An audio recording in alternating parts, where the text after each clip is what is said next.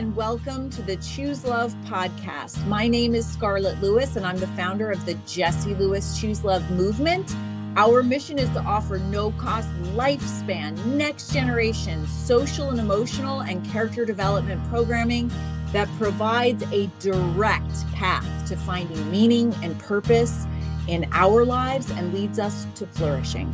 The Choose Love movement is now in over 10,000 schools across the country, homes and communities, and over 100 countries.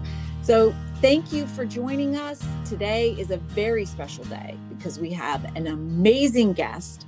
Her name is Brooklyn Rainey, author of One Trusted Adult: How to Build Strong Connections and Healthy Boundaries with Young People. If you know me, you know why I resonated with this so strongly. Brooklyn is a speaker, consultant, facilitator, mom, educator, ice hockey goalie, or used to be at least, and more. So Brooklyn, I'm so excited to have you here. Thanks for joining us. Thank you. I am thrilled. Did you say 10,000 schools? Yes. Choose Love is in 10,000. Yes. Wow. Yes. Congratulations. Oh It's my incredible. gosh. It's amazing. It's just, I'm just so grateful. Anyway, this is an amazing concept that you have, One Trusted Adult. And you know, I think that it resonated so much for me because I don't think I had that trusted adult. And when I look back, I can't think of a teacher that sticks out in my mind or someone that I had a strong, trusting relationship with. I really can't. I mean, I had parents. I love my parents. Obviously, I felt safe and trusted them. There was a divorce, as you know, in 50% of relationships there are. And then kind of that trust was broken. Well, I want to say it's really important to cultivate those relationships. I understand how vitally important it is. And I think it's really important that we understand as adults, we are responsible for our children's safety and well-being. And of course, I mean, you say, of course we are. It's our children, but our is kind of like the royal we. I mean, we're responsible for the safety and well-being of our children, of all children. And I think when we understand that, it makes us take our role and look at the world in a different way. And that's what I did with your book. So you break the book into 3 parts. Building trust is part 1. Part 2 is establishing boundaries. And part 3 is creating culture. So I would like to follow the direction that you set in your book and discuss each one with you. Great. And what you said, Scarlett, is what I hear a lot of when I travel around doing trainings. There are a lot of educators that come up to me after a talk and say, I didn't have a trusted adult. And I recall one moment with a principal who came up after training and said, I have never considered that. I've now worked in education for 25 years, and I've never really looked back on my own educational experience beyond algebra or science but to the relationships. And I can't think of one person that I could say that I trusted or depended on or that really knew me or cared for me. And then he looked at me and he was a little teary and said, do you think that's why I'm an educator? And I said, I can't really answer that question for you. I'm just getting to know you. But as we define our why, as we define our motive for why we show up for young people, you have to look back. You have to understand your path. Who was there for you and what are you modeling? Just like parenting. We all are, either accepting or rejecting the parenting that was for us and the parenting we give and put forward. And so you've got to look back. And it's been a real joy, honestly, to ask educators to look back. I wish that I had read this book before I became a parent even. I mean, of course, you're a trusted adult to your kids, but I just think if I had read your book, I would have been a better parent. And it made me a little teary-eyed I mean, I was consistent with my boys. And of course, I love them with all of my heart, but I am not sure that I did the best job building trust, establishing boundaries, and creating that culture. We had a culture of love. I don't think we had great boundaries because I never had great boundaries. I was never given boundaries. Yeah. And so I don't think that I gave them to my boys. And I know they trusted me. But anyway, it just made me think of everything in a different way, which is why if you looked at the picture that marketed this podcast, you saw my book and it was just completely filled with tabs, highlighting, turning down pages. And now I have bookmarks. That made my heart explode. If Scarlett Lewis is finding something in my work, there's something of value in here. So I thank you for that. It was great. I'm glad you found it. Was really great. So one of my favorite quotes from the book, I have to say, is "Growing pains and growing brains" when speaking about adolescence. And that's what we're going to discuss today: how to manage the growing pains that will affect growing brains for a lifetime. Yeah. We get so hung up, though, on the specific risk or the specific behavior. I think as parents, as teachers, as any youth serving professional, we really focus on the vape pen, the cutting, the apathy, the talk back, the specific behaviors. And we're like, what is causing that? And we're not, and why I love Choose Love and your movement is the same thing. It's like, take it back, change a thought, change a relationship, change, like, instead of focusing on the issue, suicide prevention or substance prevention, let's figure out on the positive side of things what we can offer that's going to grow their skills and allow them some safety and space to face these issues with all the confidence in the world. And in my opinion, the best preventative and protective factor we can provide, a tangible thing that we can actually do, is ensure that every child in our communities, in our home, in our schools, has a trusted adult outside of their home. Because just like you say, in changing the angry thought, like, what can change that is a serve and return moment with a trusted adult.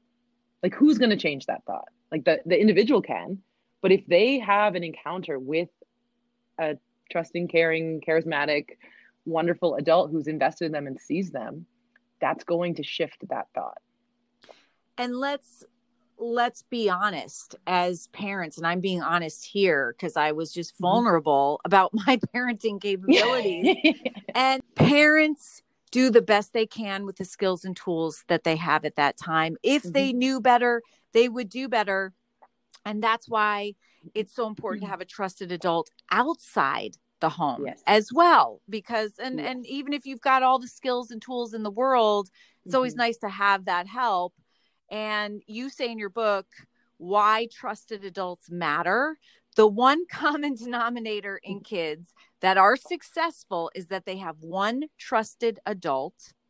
And when they have one trusted adult, they're less likely to bully, be depressed, have a whole host of other issues. And that's why it's important. Yes, there's multiple studies. Jack Shonkoff does incredible work at Harvard.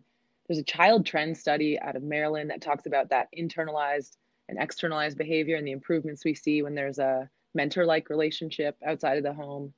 And then another study out of Australia that I found fascinating tied trusted adults to further, in a young person's life, to that young person growing up and greater financial stability and more engagement in school for longer term, greater satisfaction with their employment, their family life.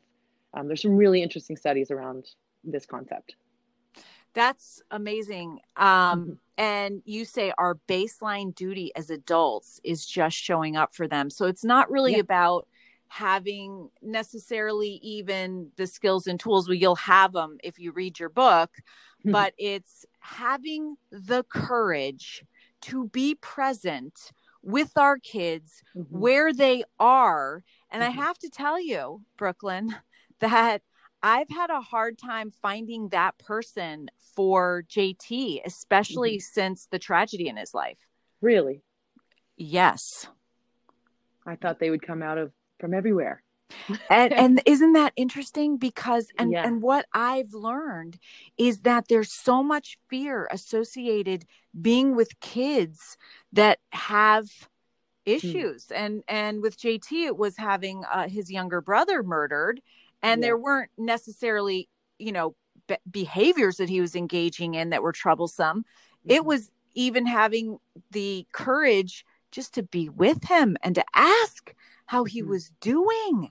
And so I think that that's a big factor that we need to acknowledge, the courage to step up to the plate and just be present. Because, when I asked the adults that I had thought would be there for him, they said, "Ooh, well, we didn't ask him how he was doing because we were afraid we would remind him, or, what if he said he wasn't doing okay? And then we didn't have the skills and tools to be there for him." So I was shocked, frankly, because it's really not about having the skills and tools. It's just about having the willingness and the openness and the courage to be there. And a shared experience. Like in the interviews I did with adults about who their trusted adults were and how they knew to trust them and how they came to, want to spend time with them, so many of the answers were just, "Oh, well, they just invited me over to help paint a fence," or "They needed my help baking pies," or "They raking leaves." Like the things that got named, I was like, these are just household chores. Like, what are you talking about?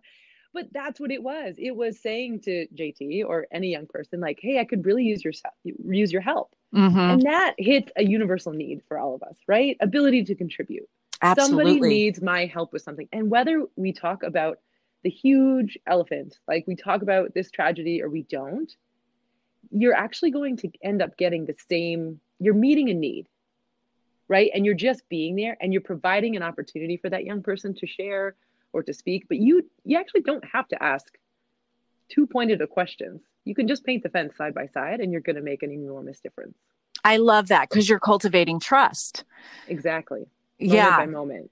I love that. And I love how you give us lines that we can say, like, this is your quote: "It's my job as an adult in your life to care about your health, happiness, safety, and success. I am committed to this job and want to check in with you on all areas of your life." It's like, even I wish somebody would say that to me now. Scarlett, I am here for your health, happiness, safety, and success. If you need me, I am here. But you know how good that would make you feel? Yeah. I because I've had trust. I have been so privileged and so lucky to have incredible, from lifeguards and school secretaries to teachers and aunts and uncles. Like I've got the varsity team of trusted adults in my corner. I know the value, and I know now how privileged I am to have had that, and to maintain those connections with those people today.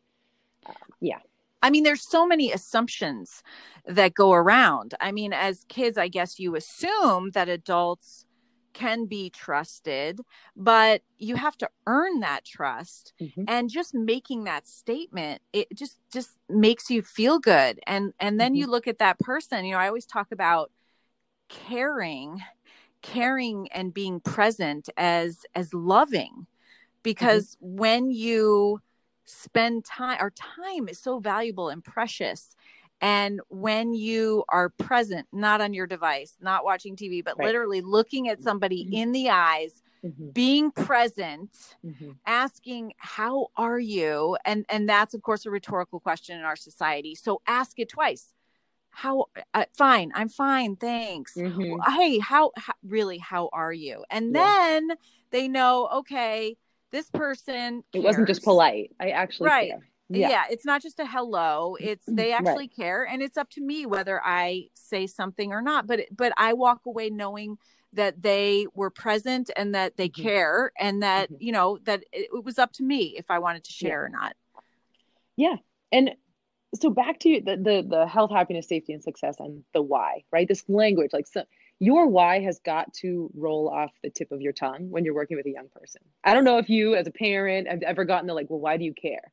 You know, you're like, can you tuck in your shirt, or can we get your hair cut, or let's clean the room? Like, why do you even care? And to have your why ready, not as defense, not as like, because of this, but when we live our why, like if you go into a school and you ask educators, what's your why? Or you ask them, you know, what keeps you in your work with youth? It takes a minute, because they're like, I don't know, lady, I've got, you know, this class and then this committee, and then I've got this testing, and I've got this whole bunch of stuff to do. What is my why? Why am I showing up every day? It takes a minute. But if you, through a workshop or through journaling or whatever, you know, tool you use to get there, to be able to articulate it, then you start to live it. Like you said, like having language gives us power and gives us strength, and I think makes us stand up a little higher and, you know, chin up a little more. And like, I know why I'm here. I know why I am choosing to be present for young people. And I know the difference that I will make, because I've seen it. Like 5 years from now, 10 years from now, 15 years from now, I hear from these students. I hear about the difference I've made.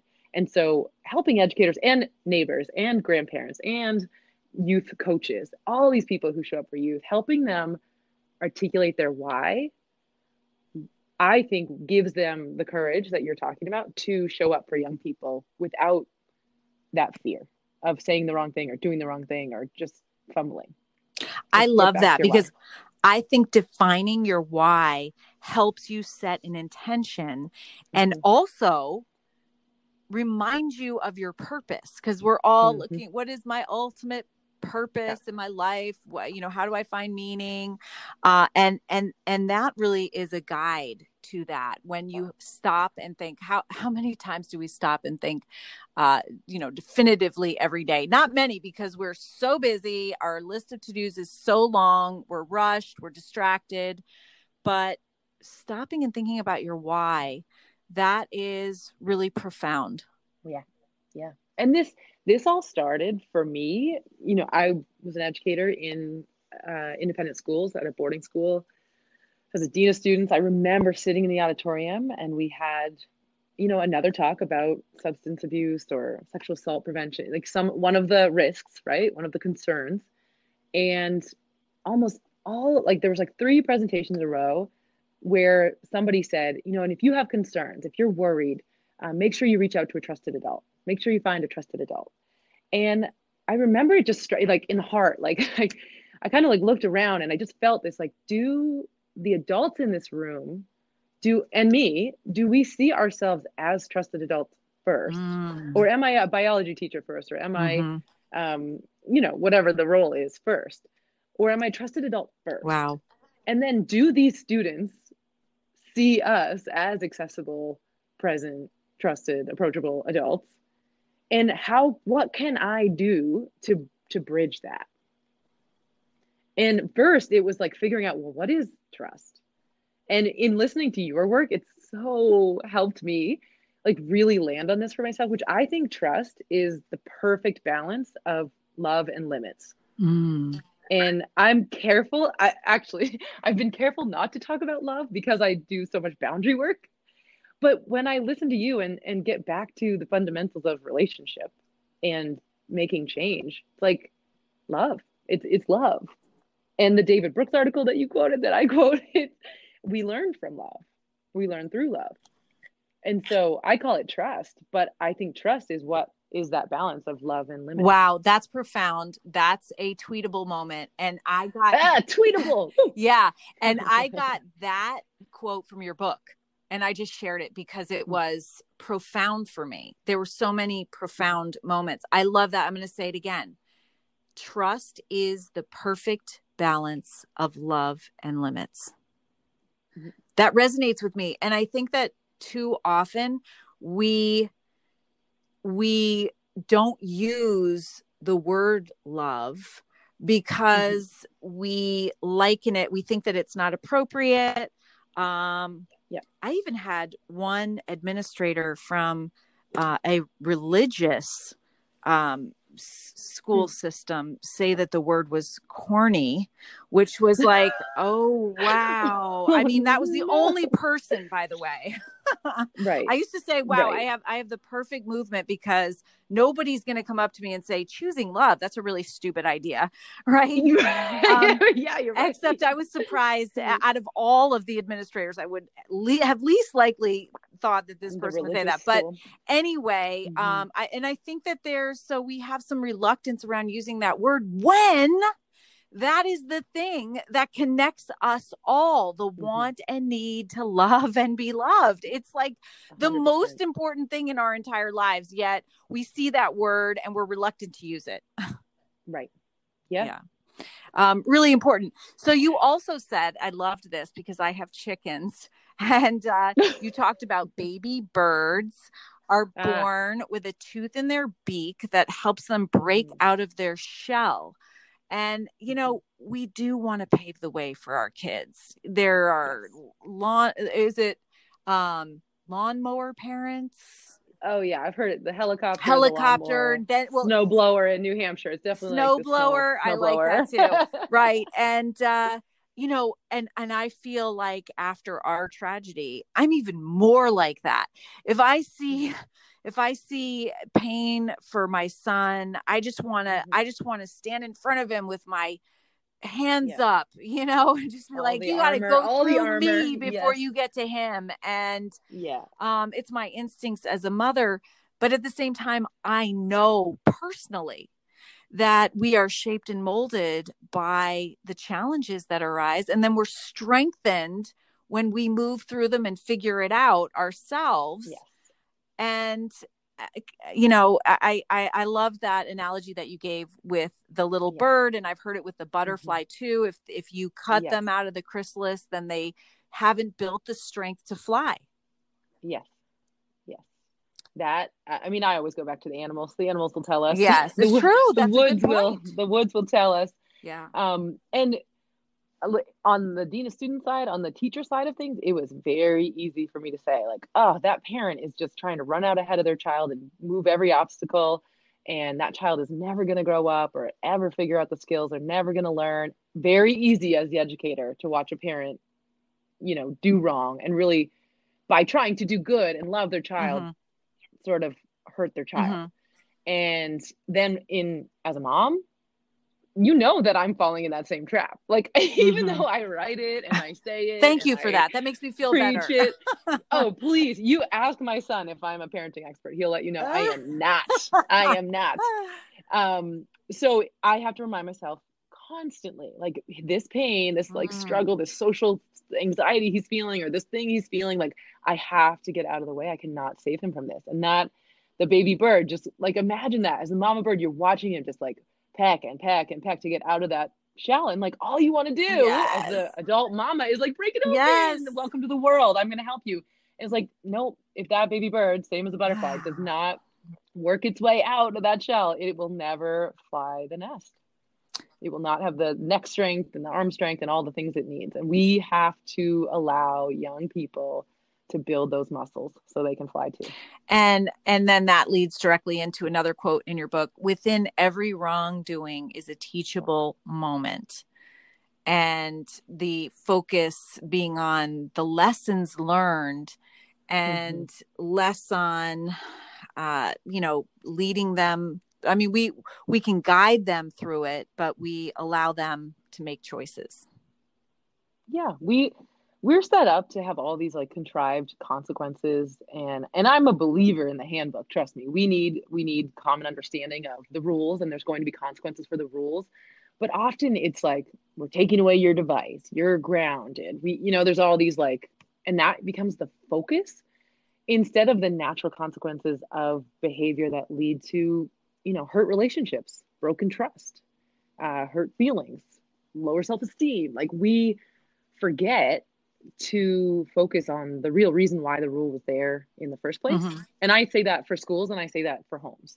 I mean, I do it as a parent, and I screw up, and it becomes all about the phone or the screen time or whatever the thing is, right? Taken away, and not about like your brain, your development, your relationships. We want you here, we want you present. Like, we forget why we have set those rules, and we forget to talk about the why. The why. Yeah. Here comes the why again. That's so good.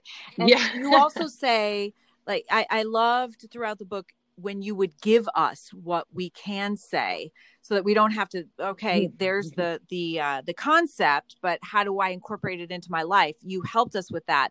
One of the things that you prompted us to say is there something you need me to do, or do you just want me to listen? When, and I loved that, because there's so many times that I would see JT being upset about something, and I would just want to step in.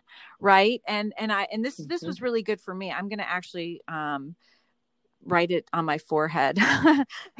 Is there something you need me to do, or do you just want me to listen? I love that. Yeah. Why do we guess? We're always guessing instead of asking, or assuming. We're like, what should we do? Yeah. How should we, we're guessing and assuming instead of just asking. That's tweetable, I think, Scarlett. That sounds tweetable. Yeah, it's another tweetable. So many tweetable moments. And you also say it's okay not to have the answers, but it's not okay to ask the questions. And to not ask the questions. So important to ask those. Oh, I'm sorry. It's not okay to not ask the questions, right? Yes. It's okay to not have the answers, but it's not okay to not ask the questions, which is really good. And the kids will get their needs met. This is another quote. The kids will get their needs met with or without us in positive or negative ways. And that's my friend Shantara McBride, an incredible speaker and author. She's taught me so much. She's a partner of mine in running the girls leadership camp. And she's the one, she stands up at our opening meeting and she talks to the parents directly. And she's the one that actually said that quote of, do you need my help? Is there something I can do, or do you just want me to listen? And I have witnessed the number of dads that end up teary and go up to her or me after, and they're like, I needed to hear that so bad, because when my little girl is crying, I want to get on my horse and put my helmet on and grab my sword and go out and just slay the world. Like anybody who is hurting her, I want to destroy. And she doesn't want that. She doesn't want me to do that. Right. She's embarrassed by that. She does not want me to get involved. And so when I say, you just want me to listen, like that's hard. It is hard to just listen, but that is all they need. And most important, sit beside them. Don't sit in front of them. Like when we go eye to eye with a young person, the discomfort, you know that feeling? It's got to be side by side in the car. You got to be side by side doing a puzzle, like whatever the thing is, side by side, you're going to get so much further. Oh my God, that's huge. And I think about the most profound talks that I've had with JT have been in the car, driving him to school. And we're side by side, eyes ahead. And that really seems to be the time when he would open up to me. And that's so amazing. You're right. Yeah. You know what? I have the same car moments, man. We yesterday election, my son loves to bait me, and he will just lob out a fact or something he thinks, and I was like, you really think that would, and I get all heated. And last night we were debriefing it at the table, because I call my husband and I'm like, he just said this thing and he said it with such like confidence, but I need him to understand, like, he's got to, there's different opinions and there's projections and he can't make sweeping statements, and I like. And Billy's like, take a breath, my husband, take a breath. Like, let's talk about it tonight. And the lesson not being political or opinion, it's just like on information, right? Like filtering information, understanding where it's coming from. And we sit down last night and we're talking to him, and he had this little smirk on his face. And he's like, well, I went into school. And because I kept saying, I'm so worried you're going to go into school and say something like you said to me in the car and really just upset someone or give somebody misinformation, or I just want to make sure that you're navigating your peers and your teachers in a polite way that, it's about people's dignity. And he looks at me, he's like, oh, well, by the time I got to school, like I went in and then, I was saying what you were saying. And I was like, what do you mean? He's like, I just flipped sides. And I'm like, so you fight me in the car on one side and then you go into the school and you flip on the other side. And it's not about him. I mean, they're trying on so many identities, right? And they're serving and returning to figure out like what sticks, what lights a fire, what feels good, what. And it was, I wasted so much time and energy in a car moment that I should have been listening, and I was listening, and I started to push back, which I think we need to do too. but the debrief conversation later, to go back and then just ask questions. Like, I didn't need to teach him anything, tell him anything. I just needed to open up with a question, sit beside him and listen. And what I found out was he's such a typical adolescent, like feeling it all out right now, trying it all out, pushing in every direction to see what lever gets pulled or spring goes off or bell goes off. Like he's just testing and trying. Oh, absolutely. All the time. I love Absolutely. So establishing boundaries, so important. And by the way, I learned so much because I mentioned it. I really wasn't given boundaries as a young person. So I was not good at giving them to my kids either. Still in my own life, I struggle with having boundaries. And your definition is really great. A declaration of expectations and an agreed upon way to work together.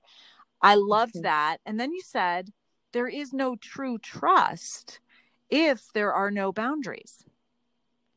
Right. And I have to credit Brene Brown. I mean, most of my boundary work and understanding comes from her incredible research. And she says big, BIG, what boundaries need to be in place for me to live in my integrity and make the most generous assumptions about you. And to me, I talked to a school counselor the other day who said it's freedom.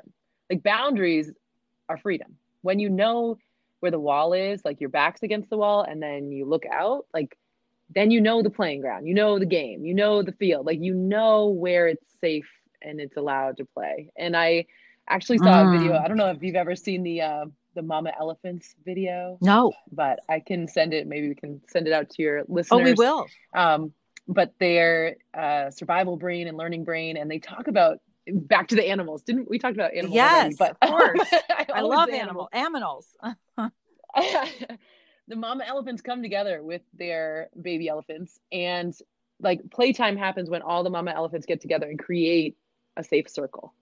So physically create this boundary of, in here, baby elephants, this is where it's safe to play, because we as a team of moms are all going to look out and take care of you and provide you with this sense of boundary, which provides you with a sense of safety and freedom to be you within this space. And I love that because I think that's what schools can do for young people. Wow. I love that too.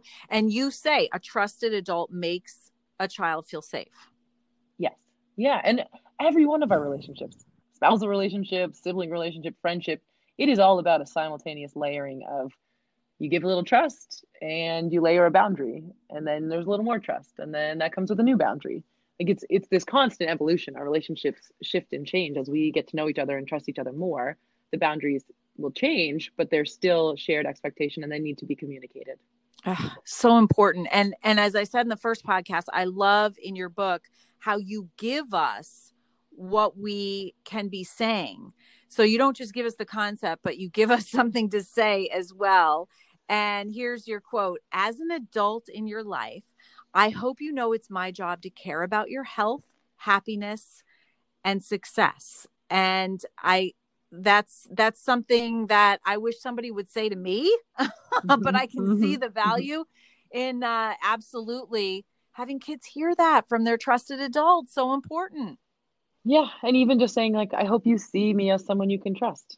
And with that trust comes these boundaries. I mean, expressing it, like you've mentioned before, we get into assuming and feeling and acting on, the narrative we're writing in our head without speaking out loud. What is this relationship? What's it for? How can it help me? And how do I respect it? And you also say, even if youth resist the rules, they crave consistency, predictability, and clarity. Yeah. They want to know where the line is so they can dance on it. Right. And we did it. You did it. I did it. Oh, right. I did. We were adolescents. I don't think that I found a line. That's why I kept going. Yeah. No, that's 100% right. And I tell stories just like that. If there's no line, they'll keep going until someone pays attention. And it's either going to be a parent, a teacher, or law enforcement. Like they're going to look for that line. Yeah. I didn't get to that point, but yes. Yeah, I can see that. And the need for us or for us to have kids understand that boundaries are not punishment. They're actually safety. Yes. Yeah. And there's too loose, there's too rigid, and there's just right. So we're back to porridge, right?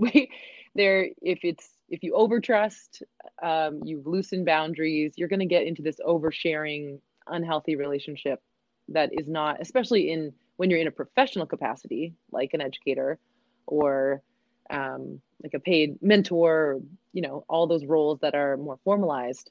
It can get loose and it can lead, we've seen abuse and exploitation of young people. Mm-hmm. Absolutely. But we also see burnout. So those loose boundaries can also show up as savior syndrome.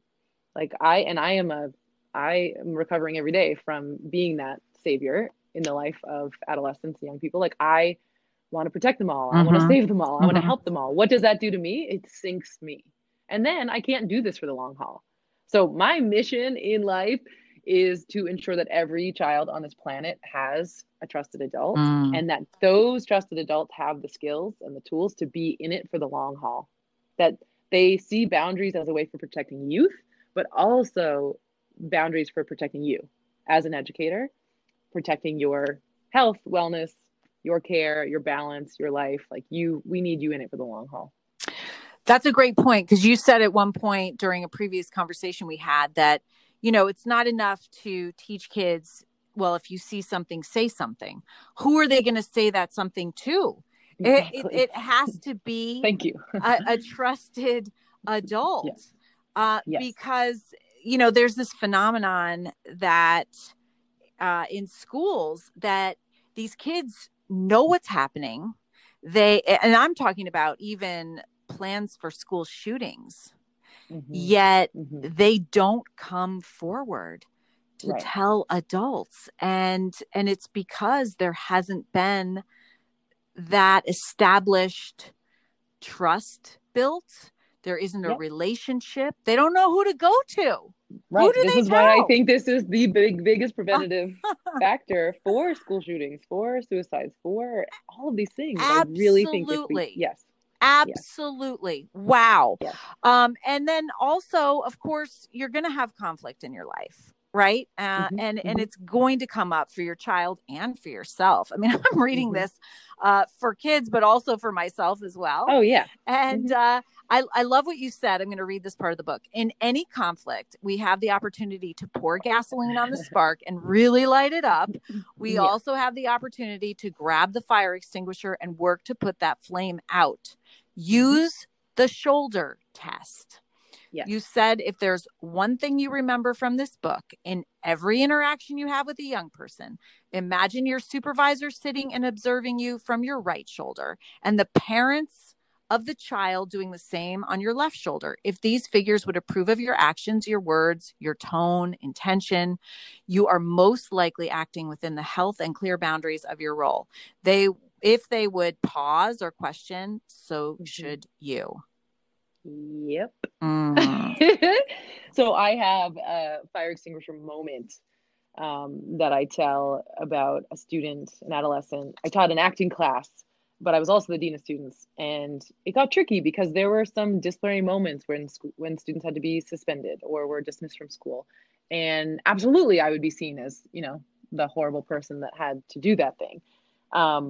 And so students wouldn't be happy with my decisions, even though it was a committee of decisions. I was just the face of that. And so I remember teaching an acting class, and we had this awesome class, and I'm walking out, and a student of mine who I adored, like really thought I had a great connection with, I thought I heard my name, and I turn around as I'm leaving the auditorium, and there is this student giving me a big old middle finger, right, like, flipping the bird right at me, and I'm looking at her like, and we just were both like eyes wide open, like, oh, what happens now? And I wanted to pick up the can of gasoline and just light it up. Oh yeah, because there was an audience, people were watching, like people were seeing this disrespect of me, and it felt so personal. It felt so, I'm human, right? It felt so personal. And I just looked at her, and she looked back at me, and I was like, fire extinguisher, fire extinguisher, fire extinguisher. And I took a breath, and I just turned and I walked out. And where did I go? Directly to the office of another trusted adult of hers, like someone, an adult I knew had her ear and that she trusted. And I just said, here's what happened. I don't know what to do. I'm like, and I'm the person who's supposed to be, the navigator of conflict for everyone else. But here I am in this moment. And he said, okay, all right, let's do Mm. this together. Let's go get her. I'll go get her. Let's just sit down and talk it through. And handing the reins over to another adult in that moment, like when two people are in conflict, I don't think we're going to find our way out. But when we can find someone else that we can both agree upon will help us, like talk it through, make sure each voice is heard, he magically worked through this situation with us where we each got to share sort of our feelings, our reactions. At the bottom of it was this gross miscommunication and information that had spread like wild that was not true. And we got to get to the bottom of it. What I could share with her became clear. It wasn't like a hug it out and we're all good and let's move on. I mean, there was repair, right? There was time there that had to build back. But that young woman works at my summer camp now. She's off to college. She's crushing it. And we remain in touch. And we have this like horrible thing that really is what brought us together because of the beautiful navigation of a colleague of mine. And you didn't just walk away from her. You cared enough to work through it. And that continued to establish the trust with you both. That's a beautiful story. And I love to sprinkle the book with stories to kind of provide examples for what you're saying, and it brings them to life. So thank you for that. All right, let's move on to creating culture, because another, I talk about school safety, and of course, because of our negative bias, our proclivity to focus on the negative and be reactive. We've talked about this. We generally, if you look at the pathway to violence, we're going to focus on all of these external safety measures. But the thing is, the schools have those now, and there's still violence. So what we're realizing is that the most important part of school safety is creating a loving, kind, caring, compassionate culture. And if you have that, and that includes having one trusted adult, then you can prevent and precede a grievance from happening. And then even if one does, you can manage it before it escalates into an attack. And that's so important. And you define culture as a set of living relationships working towards a shared goal. It's not something you are, it's something you do. And that's, I think, Daniel Coyle from the Culture Code. Okay. An incredible book. Oh my God. Yeah. That was so incredible. And you say when a plant does not thrive, we don't blame the seed. We look to the environment and surrounding to understand what went wrong. Yeah. And I think too often we use that negative bias that we have, that reactive and defensive part of us, to just focus on the issues as they arise. I mean, there's so many fires, right? And we really don't even have the resources to try to put out the fires, let alone address the cause. But unless we address the cause, we're never going to get ahead of these problems. And that is, those problems stem from the environment. And understanding what's going on in the environment, correcting that, and that will correct the issues. So part of doing that, you say, is practicing feedback. Yes. I think there's one thing school administrators and teachers can, push up the ladder. It's like, we need to evaluate, what do we celebrate in the employees in this building? What do we evaluate? And then on what do we develop in them? How do we educate them? You can learn a lot about a school when you look at like what the professional development has been.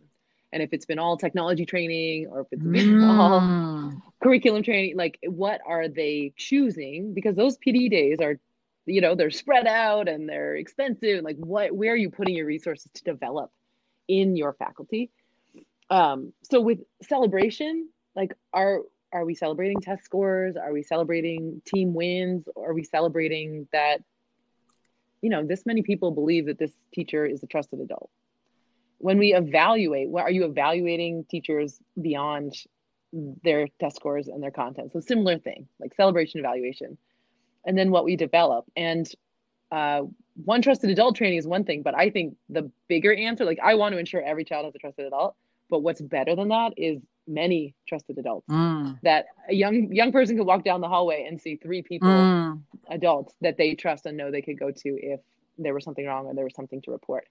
And those adults getting along, those adults having the same vision, those adults having different interests, different ideas, different experience, like different things to offer a young person, but being on the same page about why we're here and what we deliver and what we create as a culture, that is enormous. And young people will feel that there's this huge wraparound hug all the way around them. Like in every direction, they're going to hear similar messaging and similar values.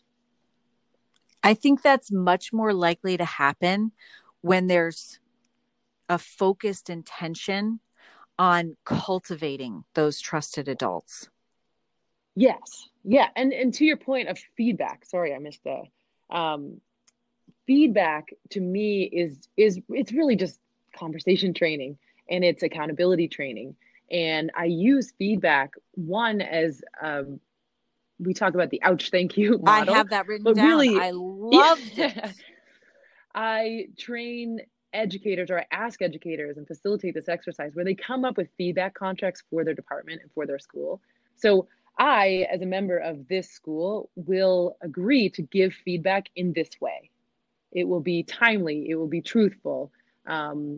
I will work to build a relationship with someone before the time that I want to give them feedback. Like they come up with their own agreed upon list, and then not just how to give it, but how to receive it. As a member of this team, I'm going to agree to receiving feedback in this way. I'm going to give it 24 hours. I'm going to let it sit with me. And this is all training. We all need this training. I talk about it in school settings because I think that it's when we have, again, those agreed upon expectations, whether you call them boundaries or trust, or just a set of guidelines, code of conduct, whatever it is, when we agree upon it ahead of time, then we've got it to rely on in those fiery moments that you're talking about. And can I read what your teachers came up with in one instance from your book? Yes. So they came up with, I, as a member of this team, will give feedback in the following way: often, timely, positively, objectively, face-to-face, privately, providing examples. I, as a member of this team, will receive feedback in the following way: calmly, asking questions, go back to that person, reflect for 24 hours, practice, ouch, thank you. And I thought it was so interesting. And I completely agree. When you talk with people and you say, kind of, what's it like to give feedback, and it's all good and warm and touchy feely, and then what's it like to receive feedback? Ooh, it's painful. Ooh, it's not comfortable. Yes. and that really resonated with me. unless you can trust that the person is someone who's invested in your improvement. Right? And it's still going to sting. That's why it's an ouch. But it's also a thank you, because someone's taking the time, the care to provide me some advice, some improvement. If we are radically open-minded, and we are radically open to the idea that we can improve, which every single one of us can, then we should be looking for advice, trusted mentors. And you know how much courage that takes to give and receive feedback. Yes. But this was born out of multiple schools where there had been a violation. A teacher had blurred a boundary, broke down a boundary. There was either abuse or close to abuse, or just a relationship that did not feel right between a teacher and a student. When you talk to people afterwards, what you will hear is people say, yeah, something didn't feel right there. Yeah, I knew something was going on. And I stare at these people and say, why didn't you say anything? Why didn't you do anything? For protection of that child and for the assistance of that adult. That adult is in need of something. Mental health services, a friend, maybe you don't know what's going on behind all that. And if people had these tools for giving and receiving feedback, I think we'd be better able to hold each other accountable to avoid boundary breakdown, but also to uphold our commitment to being trusted adults. And so here's how you say in the book to provide feedback to a colleague. This was really good for me because I'm constantly providing feedback, and then I'm constantly asking for it. So my truth and what I'm observing is this. Then the next thing you say is the reason for my timing with this feedback is, and then I hope that you can trust I brought this to you because. I thought that was really amazing. Truth, timeliness, trust. And I continue to try and practice and work through this every day. Every day. I'm no expert of it. I think I have the language and I have the idea and I know when it has worked best for me. And I've had other people practice this with me and give me their feedback, and it works when we use it. It's really good. And I think that we can never overemphasize modeling and how much we learn from that. And that the fact that we as adults are modeling for our young people and each other every day, all day long. And you mentioned some of the belonging cues. We all want to belong and have safe connections, and that's kids and adults. And I think that too often we rely on just our words, but words are only 40% of our communication. And so I loved when you provided this list: proximity, eye contact, energy. Energy is not often thought of, but it's so important. Mimicry, turn taking, attention, body language, vocal pitch, consistency of emphasis, and whether everyone talks to everyone else in the group. It's, so important. That's, you're talking about successful groups, but I think that that's so important also to remember that we're teaching and guiding and modeling and everything that not just we say, but we do as well. And they have to match in order for us to provide consistency and in order for us to elicit that trust. Just really important to understand that we're modeling for our kids and each other in everything that we do. Always. And I wanted to kind of wrap up with the story that you tell at the end of your book about the rock. Yeah, that's a perfect one to wrap up with, sort of the vision and where we head. And I cycled for a summer in the off season of hockey and had this awesome coach who took me out on the road, taught me how I got a road bike and the whole get up, and was training for this big ride for MS. And we were driving, we're biking down the road, and up ahead there was this big rock. And he said, "All right, we're approaching this rock. As we get there, if you don't want to hit it, what are you going to look at?" And I said, "The rock?" And he said, "No, you idiot. The same thing. If you look at the rock, you're going to hit the rock. If you look at the path you want to take, you're going to hit the path you want to take." And I have held on to that story forever because it comes true in every aspect of my life, and especially in culture building. We have to say it to become it. We've got to find a language, use a language repeatedly to live into that language. And so whether you're a principal overseeing a school, superintendent, or a teacher in a classroom, or you're a support person working with one student, like, what is your vision? And articulate it. Tell the people in your care the vision repeatedly, where you're headed and who you want to be. And I think connecting back to your incredible message and the work you do at Choose Love, you said in one of your talks, all of the nurturing, healing love we send out comes back. And I couldn't agree more. And I think I say it in the book, like, if we put out fairness, if we put out predictability, if we put out trust, if we put out boundaries, it all comes back. And right back to your modeling and culture, you're on it. And I hope there's a lot of trusted adults out there, and I hope they are choosing love every day. Absolutely. So is there any more final wisdom for our listeners before we wrap up? And I hope they all go buy your book, One Trusted Adult, because it's amazing. Absolutely. I think that if trust is the perfect balance of love and limits, then to learn through love, we have to learn to love ourselves, and to teach through love, we have to teach others to love. Yes, you need to have that one trusted adult that teaches you to love so you can learn that, learn to choose it in your life. it's just profound. Brooklyn, thank you so much for joining us. And I know that so grateful for this opportunity. Thank you. Oh, it's amazing. You're like my soul sister. Absolutely. I appreciate you so much.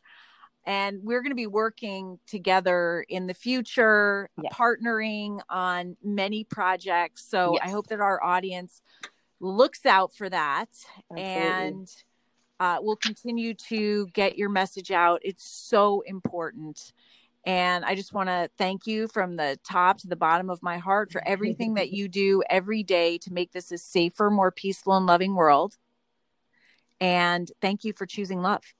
Right back at you. Thank you, Scarlett. Thanks, everyone. And we'll see you next time. It's all part of us. We can all choose love. It'll lift you up if you let